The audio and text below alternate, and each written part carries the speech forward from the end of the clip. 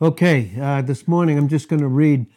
I'm going to read several different scriptures, and then we're going to trust God for what He has for us. Okay, this is John, the first chapter, John verse 1. In the first chapter, it says, "In the beginning, eternity past, was the Word, and the Word was with God in this eternal embrace, and the Word was God. The same was in the beginning with God. All things were made by Him, and without Him was not anything made that was made. In Him was life, and the life was the light of men. And the light that Christ is shined and still shines into the darkness, and the darkness comprehended it not." It did not apprehend it, it didn't understand it, and it did not overtake it. It didn't do that. Verse 10, "He was in the world," that evil world system, that system of Satan, that dark world, and the world was made by Him. He made the earth. So He entered into the worldly system of the earth that He had made, and that world knew Him not. In other words, all those that were under Him, under His influence, under His deception. In Revelations 12:9, He deceives the whole world, just as much as He tries to deceive the Christian when we function in the flesh, and will function in the flesh when our will is not submitted to Christ at all times. And so He came into the world that He made, and the world knew Him not, all those that were under the influence of the enemy. Verse 11, "He came unto His own, the nation of Israel, and His own rejected Him," because they were still functioning under the power of the evil one. Now here is where we are, and we are the church, the great parenthesis of what God is doing right now in verse 12. "But separated from all of that," and that's what we are. We're separated unto Christ through what He's done in us. Apart from anything that we could do other than that free will that He never took away, we would receive Him. "But as many as received Him by pure grace, through that faith that was not even of themselves," as much as the enemy tries to make things about ourselves. We see in Ephesians 2:8 and 9, we're saved by grace. And 1 Peter 1 and verse 5, we're kept by the power of God. And we need this power on a continual basis. "But as many as received them, to them He gave," and that again is grace, "power," the ability, the right, the authority to become the sons of God, even to them that would believe on His name, which were born not of blood, our past, or anything natural, nor of the will of anyone else, nor not the will of the flesh. See that? Not the will of the flesh, where the enemy comes in and accuses, "nor of the will of man, but of God." And this is the beautiful part here. "And the Word was made flesh." Okay? He was made flesh. He tabernacled among us, and He dwelt among us, and we beheld His glory, the glory as of the only begotten one of the Father. He was filled up with all that grace and truth is. And this is the thing. And now we want to go to John, the 10th chapter. And here's John chapter 10. We'll read this in John chapter 10, and we'll start in verse 1. "Truly, truly, I say unto you, he that enters not by the door into the sheepfold, but climbs up some other way, the same is a thief and a robber." Again, we'll make this clear, and God is going to make this clear to us this morning. See, the enemy against the believer in Christ, he's a thief and he's a robber. And we're going to see what kind of a thief he is. We're going to see it this morning. "But he that enters in by the door," and of course, is the shepherd of the sheep. "To him the porter here is the Holy Spirit. And we know that based upon John 16, 13, and 14. "To him the porter opens, and the sheep hear his voice." Notice that, it's his voice. Juxtapose and against all these other voices these lying reasonings that come against the believer that's in Christ. And the sheep hear his voice, and he calls his sheep by that name that he's given them, that new name in Revelations 2 and verse 17, which is the equal of the new nature that they have. He calls his own sheep by name, and you know what he continually does? He continually leads them out. And that's what he does with us. He's continuing to lead us out of the flesh, because that's the place where the enemy comes in with his lying reasonings and with his destructive hate that Christ has made himself one with us, hates us. And then it says, and he leads them out, and he's the only one that does. And when he puts forth his own sheep, he goes before them. And the sheep follow him, because they know his voice.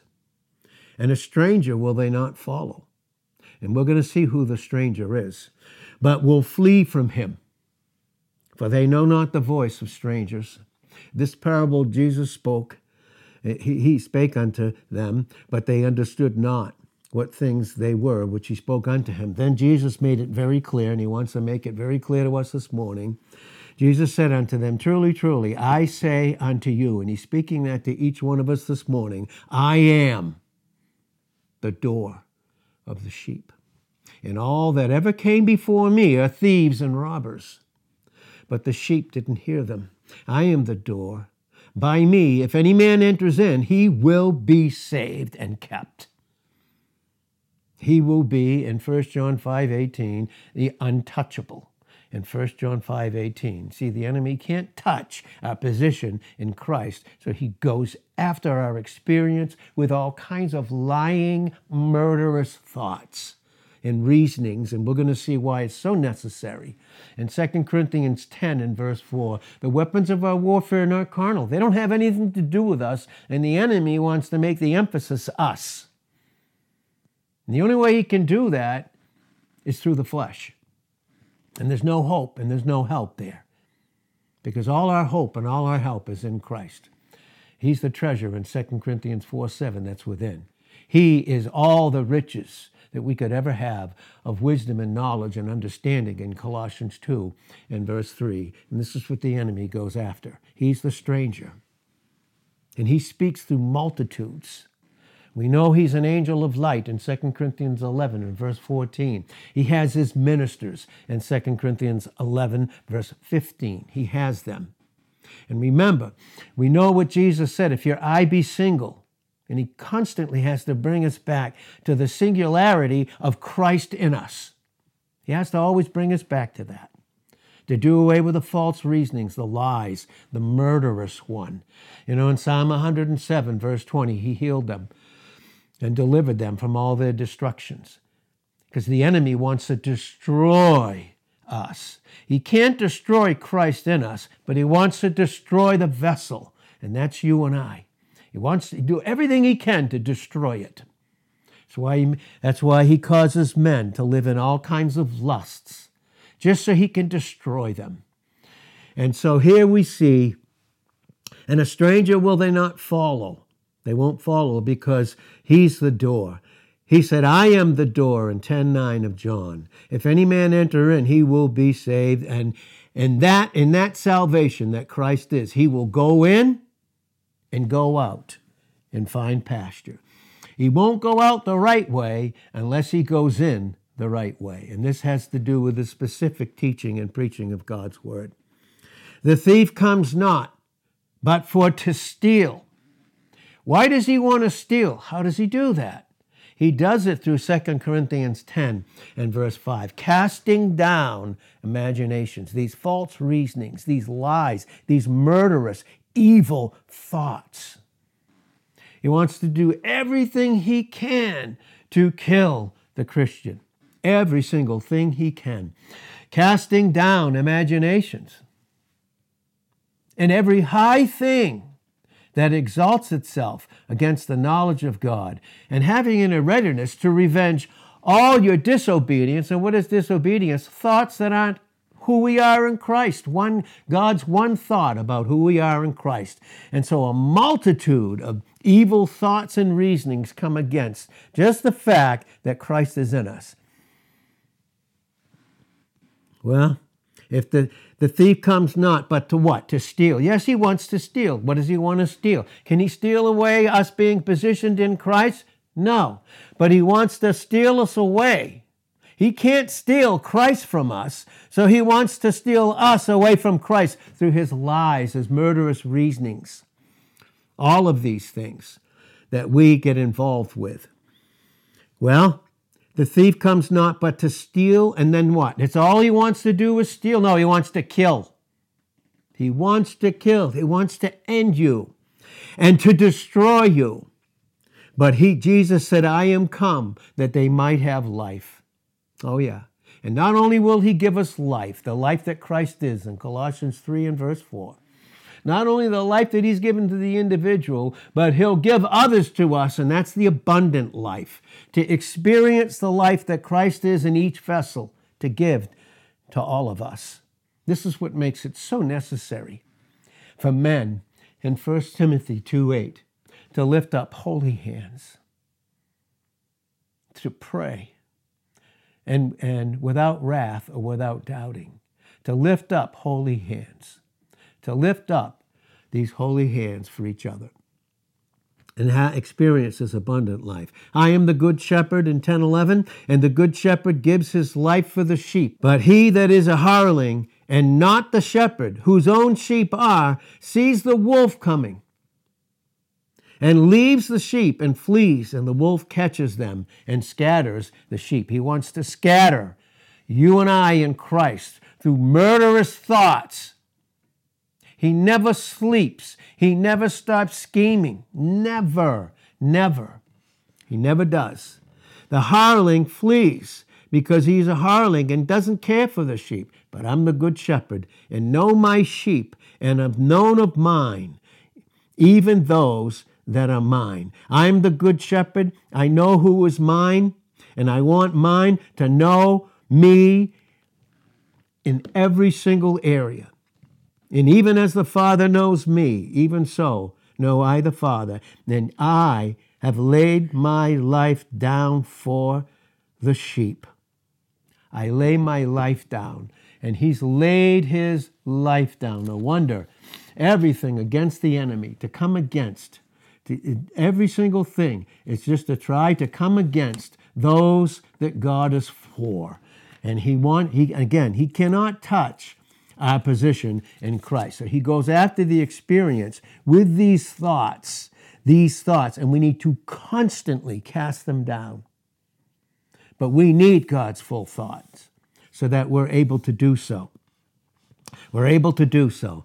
Now, in 2 Corinthians 10, in 2 Corinthians 10, verse 1, it says, Now I, Paul, myself beseech you, by the meekness and gentleness of Christ, who in presence am base among you, but being absent and bold toward you, but I beseech you, that I may not be bold when I am present with that confidence, wherewith I think to be bold against some, which think of us as if we walked according to the flesh. You know, that's the accusation from the enemy. You are your flesh. You are your failures. You are your past. You are your present failures. And because of that, what's the sense? You might as well quit. You might as well give up. And you know, God's never going to quit on us. He can't. We're in Christ. We're positioned in him. But he can't change God's mind, so whose mind does he want to change? Whose mind does he want to change? Who does he want to kill? Can he kill Christ? Oh, he tried to do that. And he thought when he did in 1 Corinthians 2, 8, 9, and all the way through, he thought he was ending him. But it was the cross that ended the enemy and did away with all his power. And the only thing that he functions in now in Ephesians 6:11 is called wiles. It is his methodia, using lies and reasonings to kill you and I through thoughts. Think of the thoughts that he uses to drive God's people to so many self-destructive things, because the thief has come to steal, to kill, and destroy. For though, and he accuses us, that you're still walking in the flesh. When the Bible has made it clear, Christ has made it clear, the Word, the Holy Spirit, old things are passed away. They're not in the process of passing away. It's a perfect tense. It's complete. Action that's complete and continues on in that participle. It continues on. Old things are passed away. Behold, everything about you is new in Christ. Everything. That's what he goes after. And he goes after it with his lies. Because he speaks great words against the Most High in Daniel 7:25 to wear out the saints. He wants to wear us out and say, what's the sense? What is the sense? Why put up with it? Why do it? I'll tell you why. Because he speaks great words against the Most High. What's that mean? Because he doesn't want us to experience on this earth the depth of his love, to prepare us for a fellowship with him, an intimacy that nothing can ever replace. And so that's what he does. Old things are passed away. We're to know no man after the flesh in 2 Corinthians 5 and verse 16. And what does he want to do? He wants us to know ourselves after the flesh so he can end us. That's what he wants. Old things are passed away. Behold, all things are new in him in 2 Corinthians 5 and verse 17. You see, he can't kill the position, so he wants to go after the experience, to steal, to break in. He wants to break into our mind with his lies, with his false reasonings, because what? To kill. Because he can't stand Christ in us. He can't stand it. He accuses the brethren in Revelations 12:10. Listen, if he can deceive us, and where can he deceive the believer in Christ? When we function in the flesh, when we don't have complete dependence on him, when we don't, through the word, cast down. Is that enough to do it? Yes, it is. It's simple faith, and he loves that. It's simple, even feeble, weak faith in him. He honors it. He honors that, and he will continue to do so. Verse 3, for though we walk in this flesh, in the body, not the old sin nature, but when we walk in these bodies, our war doesn't have to do with ourselves. For the weapons of our warfare are not carnal. They're not carnal, but they're mighty. They are mighty through God. Through God. To what? To pulling down of strongholds. What's that? Areas where Satan has got into our mind with his false reasonings. And it's a stronghold, and he holds us there. And the lies keep coming and coming and coming. Stronghold. Because he wants to hold us there long enough with those thoughts so that he can kill the experience. He can. So that he can kill the experience. Because you can't kill Christ in the position. So he goes after the experience. This is what makes necessary the preaching and teaching that we have, that God has given us. For the weapons of our warfare are not carnal, but mighty through God to the pulling down of these strongholds, casting down these false reasonings, these lies, these imaginations, and every high thing. Satanic, evil atmosphere, who never sleeps. They never stop sleeping, ever. Constantly coming against us. Constantly.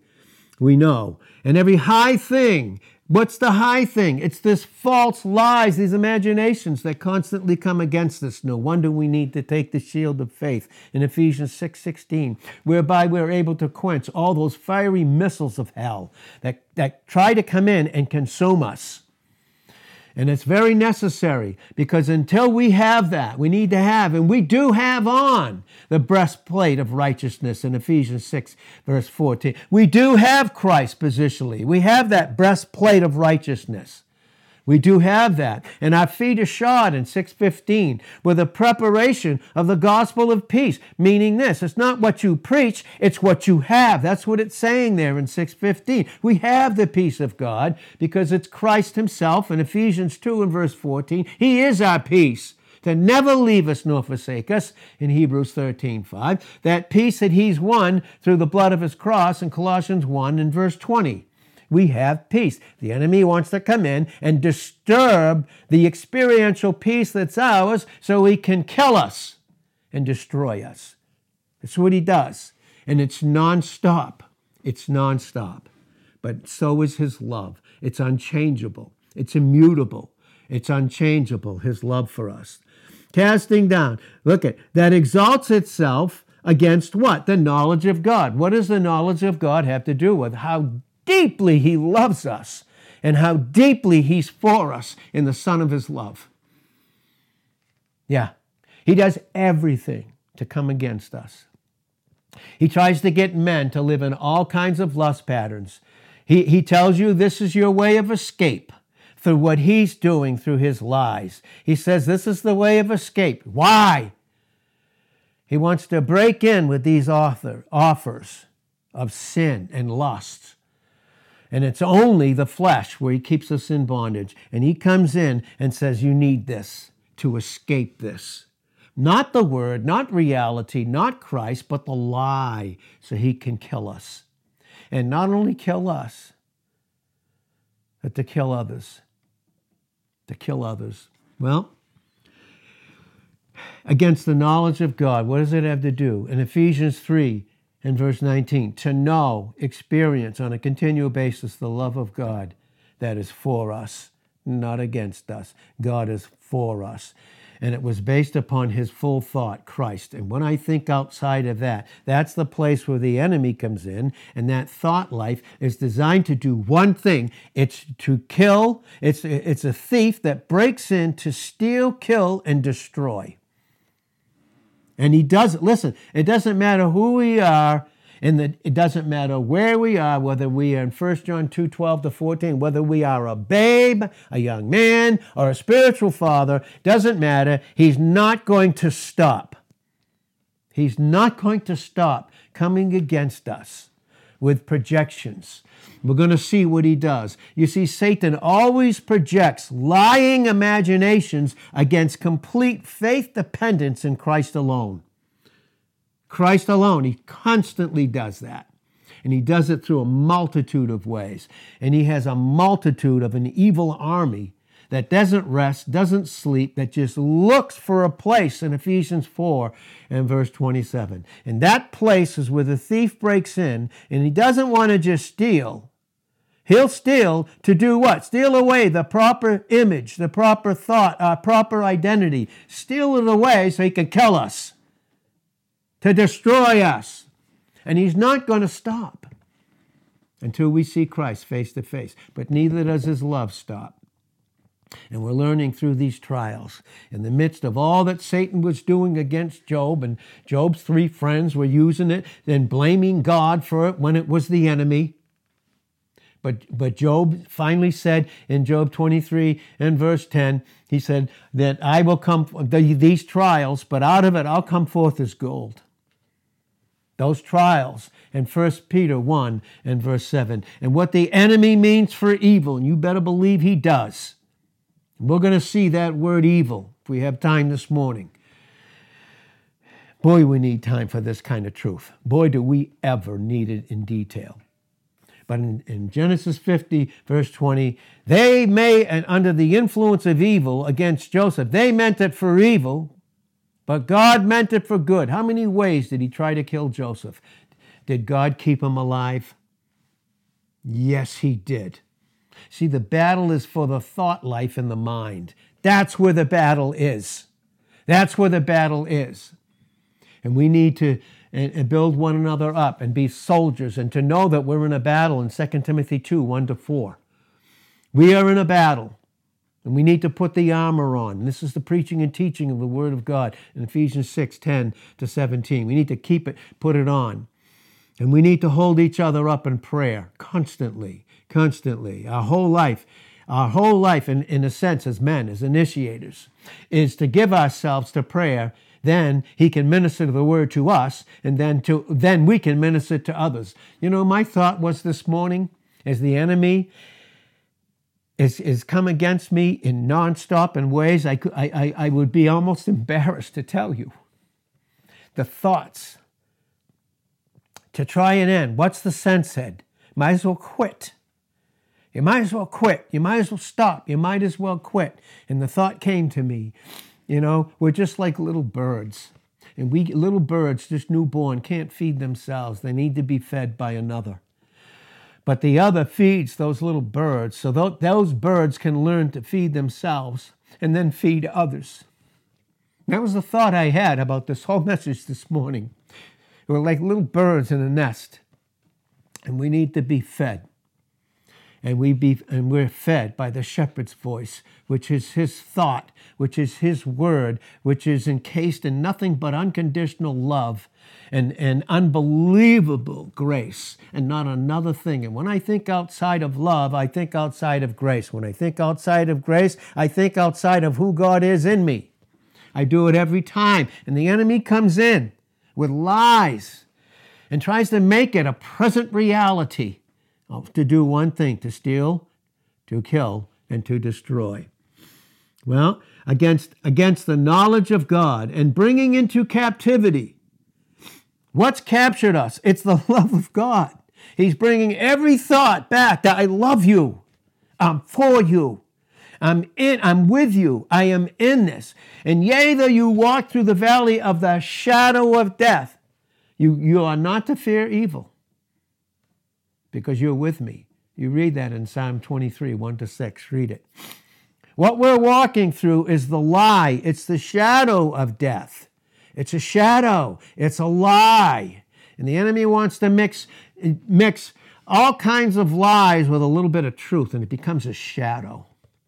But he's with us all the way through to the end, all the way through, bringing every thought into captivity, every thought to the obedience of Christ, and now having in a readiness to revenge all disobedient thinking, all disobedient lies, when your obedience is fulfilled. And he has fulfilled our obedience. There is absolutely no question about it. And Satan, he has this army that comes against us. And he wants us to feed on the air. He wants to pollute us with the pollution of his lies. And again, Satan always is projecting lies and imaginations against dependence on Christ, against it.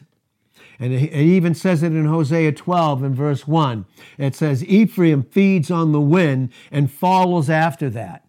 And it says the east wind. You know what it's saying? He said, east wind. East always speaks of resurrection life.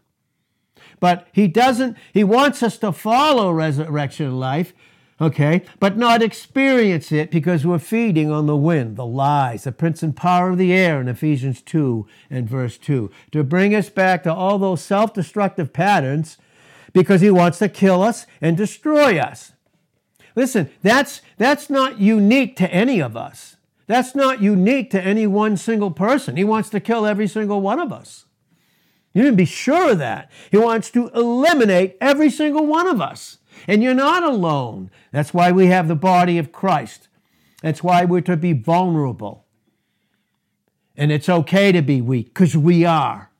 But let the weak say, through teaching and preaching and oneness in the body, let them say, I am strong in Joel 3:10 and 2 Corinthians 12 and verse 9.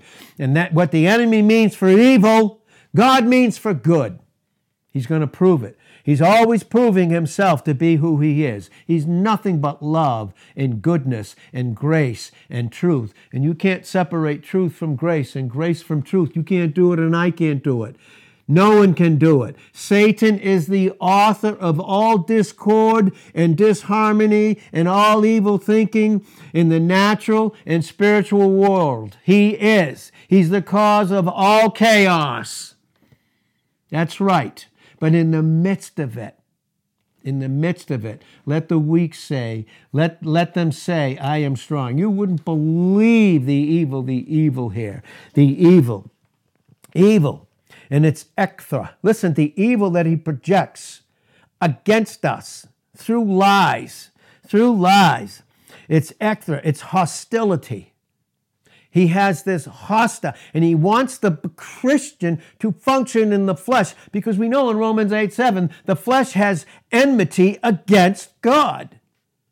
And the enemy wants to use the flesh through the lies to oppose ourselves in 2 Timothy 2, verse 25. Why? Because God is for me in Christ in Romans 8 and verse 31. He's for me, not against me.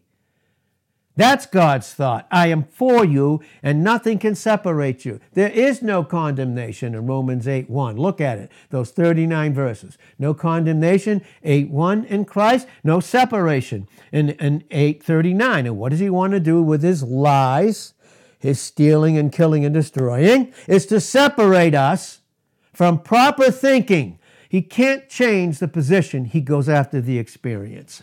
Even in the Hebrew of that word evil is oyeb, and it's almost always denotes, listen, both personal enemies against you.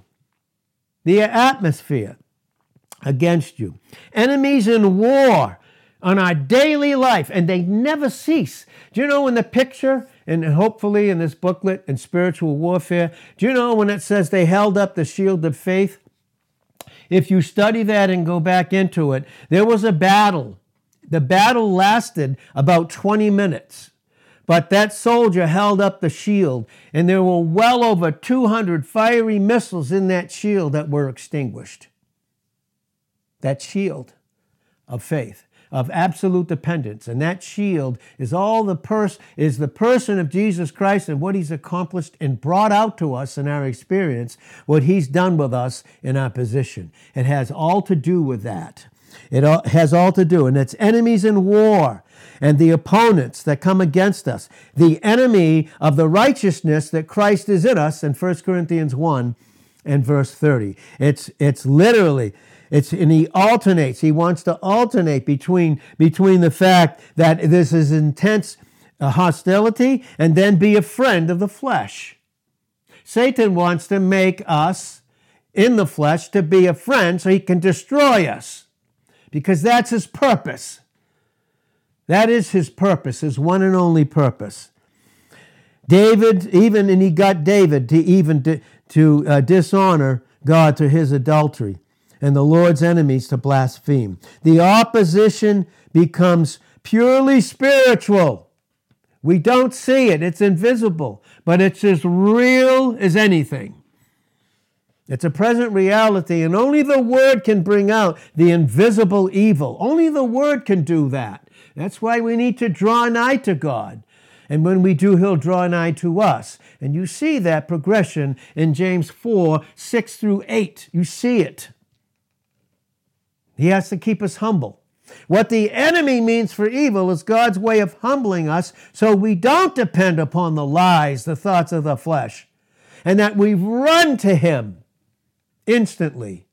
Run to him instantly in our experience. But there's this ongoing hostility between the righteous and the wicked. It's a common theme. You see it even in Psalm 6, verse 10. And what is it? The rabbi's opponents, they included idolaters, apostates, proselytes, renegades, and wicked people. Wicked. He wants to convince you and I, yes, you're in Christ positionally, but you're still wicked. And see the thoughts that you are? That's who you are. He's a liar. He comes after us. He wants to kill us. He wants me to stop. He wants me to stop through his lies. Me personally and you personally. He wants you to stop because God's love's not going to stop. It's not. It doesn't stop, and he won't stop. You see the opposition, and I want to see this. Look at all through the Acts. As I read it this morning, and as God was speaking his counsel to me through what the enemy was doing, coming against me to cause me to quit. You see, if he can't kill you physically, he still wants you to quit mentally and settle down in the world, because ultimately the thief comes to steal, to kill, and to destroy. And that's why we not only have this truth personally in Ephesians chapters 1 through 3, but we have a body where we can continue to have it and experience it in the 4th chapter of Ephesians. Then it goes into proper relationships in the 5th chapter, based upon who Christ is in us and who we are in him, in this marriage that Christ will never divorce us, and there will never be, it's a separation. He will never separate himself from us. Oh, Lord, help us. And then it goes into spiritual warfare right in the 6th chapter. You see the flow of it, marriage, and then in the very first few verses in Ephesians 6, children. And then right into spiritual warfare. A babe is right into spiritual warfare. Right into it. But we see Paul, remember he met Christ on the road to Damascus, right? When the Jews, and he was one of the Jewish leaders, you see that in Philippians, the 3rd chapter, and look at those first 8 verses, and he was one of their top guys. But the moment he met Christ, the moment Christ became everything to him and his desire, the enemy, through the legalistic crowd, came against him. Instantly. He went from their top guy to the most hated. That's who we are. The enemy, we were his top guy in the flesh, because as long as he could control us, the minute we were positioned in Christ, he couldn't stop that. And then that through preaching and teaching, God bringing that reality into our experience, the enemy comes after us. Do you know why? You know, Israel's greatest battles, they had some skirmishes in the wilderness on their way to their promised land. But the moment they came into the promised land, that's where all the enemies came out and came against them fiercely, fiercely. And you and I can know. You and I can know that too. And we'll know it and we'll see it. And even against him. But the moment that Paul, and you see all his missionary journeys, you see them. And you see what the enemy constantly was doing. See what he was doing. Right? But I want to make this clear, as God makes it clear to us. Our peace, the peace that is settled with God through propitiation, substitution, and reconciliation. Our peace as to our sins is simply that they are forgiven and put away. Period. I don't want to live in them. Sometimes I want to, sometimes I don't. And listen, they're not attributed to us. They are dealt with. They're put away. Christ has borne them. If I believe in him, God has declared that I am justified, clear of all guilt and condemnation in God's courtroom. I am justified, listen, from all things, especially those lies. Especially those lies, those evil lies. And boy, do we need, and I tell you, God in his love for us is closing the circle on us, isn't he? You know what? He's taking us, and you know that in the principle, even in Israel, the whole congregation was on the outer side, was on the furthest way. And then there was the middle, and the middle court. And the middle court was all the Levites and the priests would do the teaching. And then there was the Holy of Holies where Aaron would go in. And let me tell you, in Hebrews 10, 19 and 20, Christ has opened it up. There's no more thick curtain. You see that crystal clear. There's no more thick curtain keeping us between God and God between us. And that's the curtain. The curtain there really is the flesh on the legalism and the law. The do's and the don't do's. And because you did this, God is against you. No, that's a thought from hell. No, it isn't. No, he's not. He's for me on my worst day. But he doesn't want us to have our worst days. But even when we do, he's with us and he's seeing us through. And you better believe God's going to see you through. And don't you and I believe the enemy's lies. Because he wants to steal, to kill, and to destroy. He wants to do that. I am justified, cleared of all guilt and condemnation. Already. And the proof is the resurrection. In Acts 17 and verse 31. That curtain in Matthew 27 and 51, that between the most holy place, God's very presence, and that curtain, that kept all the out, even the Levites and the priests. There's only one who could go in, and that was Aaron, and he was a type of Christ. Do you know what Christ did? He brought us in with him. He brought us right in to the holy of the most holy, most pure love. That really, really brings out, in the light of who we are in Christ, the beauty of his love for us. The beauty of his love for us. He's brought that out by going in. And so the whole time here, the whole time, you see it in all his journeys, in all Paul's journeys, the enemy coming against him. The enemy coming against him. Because when it says in Proverbs 11, verse 25, where it says the liberal soul will be made fat, you know what it says in the Hebrew? It's a soul of blessing.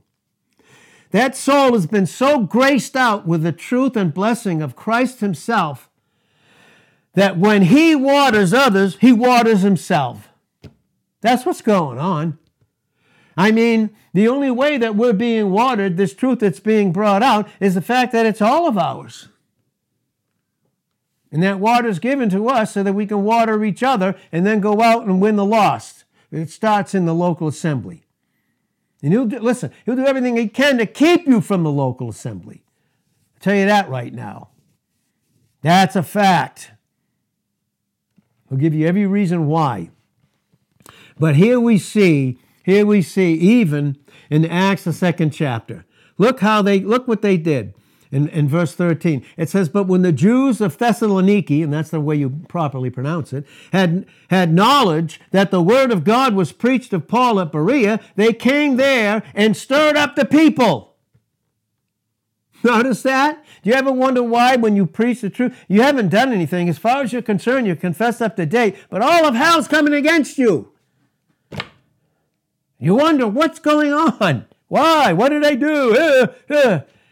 Yeah. Why? Because the word of God is being preached. That's right. Christ is reaching souls and delivering them from lies, from destruction, from the enemy killing them. Why do you think that goes on? And so they stirred them up. They stirred up. What did they do? The enemy, and who were the Jews? They were the legalistic crowd under Satan. And using the word to do it, so they thought. Legalistic preaching. You know, we've said this, as long as legalism is tolerated, the flesh has to be tolerated. And we know the flesh in Romans 8:7, it is strong, settled feelings of hatred against God. In all reality, that's exactly what it is. Any legalism that's taught, anything that tells you these things, is a complete lie. It's a complete lie. Well, trouble. They were troubled. It's that Greek word tarasso, and it means to stir up or agitate. That's what the enemy does. He wants to stir up these lies, these thought projections, these imaginations, to agitate, to trouble us, to cause a disturbance. It's an agitation. It's a rising or raging thought that's set against us to throw us down and to drive us to ending it. Quit. Whether it's experientially or even physically, to quit. It's a setting or rushing together. It's a commotion of the people under the atmosphere, Satan, or a tumultuous assembly of men rising in opposition under Satan to law or the administration of justice in the disturbance of public peace. The enemy wants to disturb our peace in Christ experientially because he can't touch it positionally. These things are critical. This is critical today. Very, very, very critical. And I guarantee you the enemy was trying to do everything he could so that we wouldn't even come. Or so that we couldn't even hear. And we can't hear properly until we receive, until we're entreatable. And he'll do everything with these thoughts and these lies and these projections. I don't know when we're going to get it. But all that he was coming against this.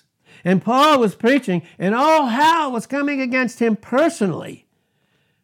All hell was coming against him. Everything. And look what he was coming against.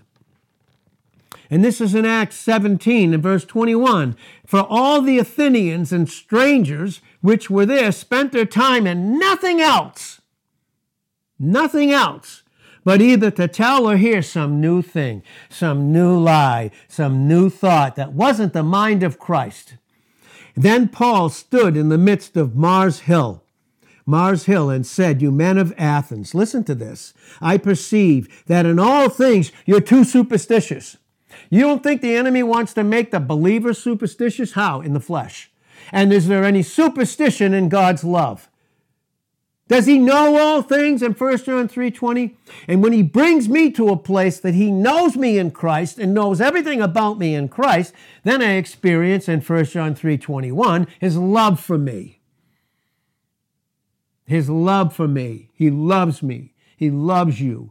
On your worst day, when all of hell's breaking loose on you, he loves you.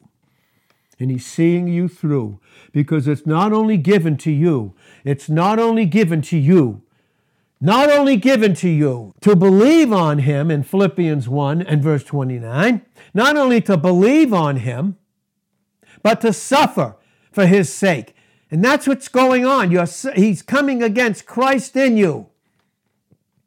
Oh, the importance of the Word of God. Again, he comes in and he wants to make us superstitious. Listen, God's love can only flow through grace. We said this before. No created angel, unfallen angel ever deserved to be created. There was no desert in it. It was all grace. So God's love, which doesn't have an ounce of superstition in it, flows through grace.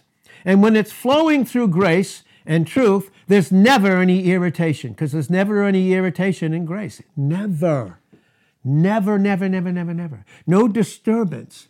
Look what Paul said. In all things you are too superstitious. Wants to make you superstitious. God's against you. You watch. God's against you. And you know what you're going to base it on? These lying thoughts. And then I'm going to convince you that other people are against you. Other people are against you. Verse 23 of Acts 17, for as I passed by and beheld your devotions, right, or of those that you worship, I found an altar where you sacrifice everything. That's what the enemy, well, look, with this inscription, to the unknown God. You know, when I don't know him experientially, I sacrifice on an altar. You know what that's called? It's called all the lusts of the flesh. That's Genesis 3:6. The lusts of the flesh. God is my judge. I wouldn't miss these mornings for all the tea in China for a second. For a second. You know why? Because it takes more grace and humility than to be occupied with something else. Guarantee it. It's very vital today, especially for men. And I believe especially for men here. Men right here that are hearing this. I mean it too.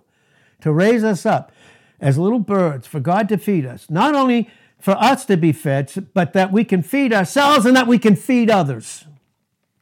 No question about it. He said to the unknown God, he wants you, when you don't know God in your experience through lies, he wants you to worship at another altar. And that altar is the place where he wants to, as a thief, to steal, to kill, and destroy you. To destroy you. And to what? To not know God and to know his love for you experientially. To the unknown God, whom therefore you ignorantly worship. How about getting tired of worshiping that bastard's lies? How about getting tired of stop worshiping the bastardly flesh that's in us, but that we're not of any longer in Romans 8:9? How about being men in 1 Corinthians 16:13? Be men, strong men, standing on the foundation of who Christ is, so that all our things will be done with love, self-sacrificial love. No question about that. To the unknown God, whom you, what? You ignorantly worship, him I declare unto you. Their ignorance. Do you remember what Jesus said? Now read that. And we're closing in about 6 minutes. This is what Jesus said. Do you remember when he said this? And this is the truth that's being brought out in Acts 17, 22 and 23. You remember Jesus met the woman at the well? This is, and you see what he did and said to her? In John 4 and verse 21, Jesus said unto her, Woman, believe me, the hour comes. Oh, God. How much time do we have? Men, how much time do we think we have? How much time do you think we have to gather the Word of God? How much time do you really think we have? How much time do we really and truly have? You know, that's the biggest lie of the enemy. You have more time than you really don't. That's the biggest lie. Read what Jesus said in John 12, 35 and 36. Read what he said there. A little while, this truth comes in. And while it comes in, boy, hopefully it comes in, because then there's times when the enemy will come in and he'll do everything he can to keep us from coming to have that light or to experience it, the light and reality of a proper image. The hour comes when you will neither worship in this mountain, legalism, law, nor yet at Jerusalem, because that's going to be done away with, where all that rejection is, and Jesus went outside the camp, to worship the Father. For you worship you know not what. Did you hear that? You worship what you know not what. That's because it's superstition and irritation. And just end it. You worship what you know not what. We know what we worship, for salvation, obviously, in Acts the 2nd chapter, began with the Jews. The church was formed then, by the way, in Acts the 2nd chapter. God is spirit, and they that worship him must worship him in spirit and in truth, because the hour comes, now is, when true worshipers will worship the Father in spirit and in truth, for the Father seeks such to worship. And I'll tell you, everything came against Paul. And everything will continue to come against you and I. Every single thing comes against us. Every single thing comes against us. From us being fed, or to keep us from being fed, and then to keep us from feeding others. Because when I feed myself, what's that going to do? It's going to cause me the desire of Christ to feed others. Right? And that's again Proverbs 11, verse 25. You see? To the unknown God. To the unknown God. You look in the 18th chapter. We're almost done. The 18th chapter. Here again is Paul. Here's Paul. Look what it says in 18:11. And he continued there 1 year and 6 months, teaching the word of God among them. You know what it says when you study it? Most of his teaching, when he was in Acts, approximately 3 full years, when he was in Acts, he taught from early morning till late midnight. Oh, boy. That's what he did. He continued there 1 year and 6 months, teaching the word of God among them. Now look at this in verse 12. And when Gallio was the deputy of Achaia, the Jews made insurrection. Who are the Jews? The legalistic, fleshly crowd under the inspiration of the enemy, the evil one. The evil one. Legalism. Legalism, folks, is evil. When it's not the grace and truth that Christ is in John 1:14, it's evil. They made insurrection with one accord against Paul. Do you know the whole atmosphere is in one accord against us? Against Christ in us? Wants to eliminate us? They made insurrection with one accord against Paul and brought him to the judgment seat. The enemy judging you. Because through his lies and his thoughts, he wants to bring you to a judgment seat away from a loving Father, because he's not our judge anymore, because Christ dealt with it. He wants to bring you into his courtroom where he will judge you based upon the lies and using your past.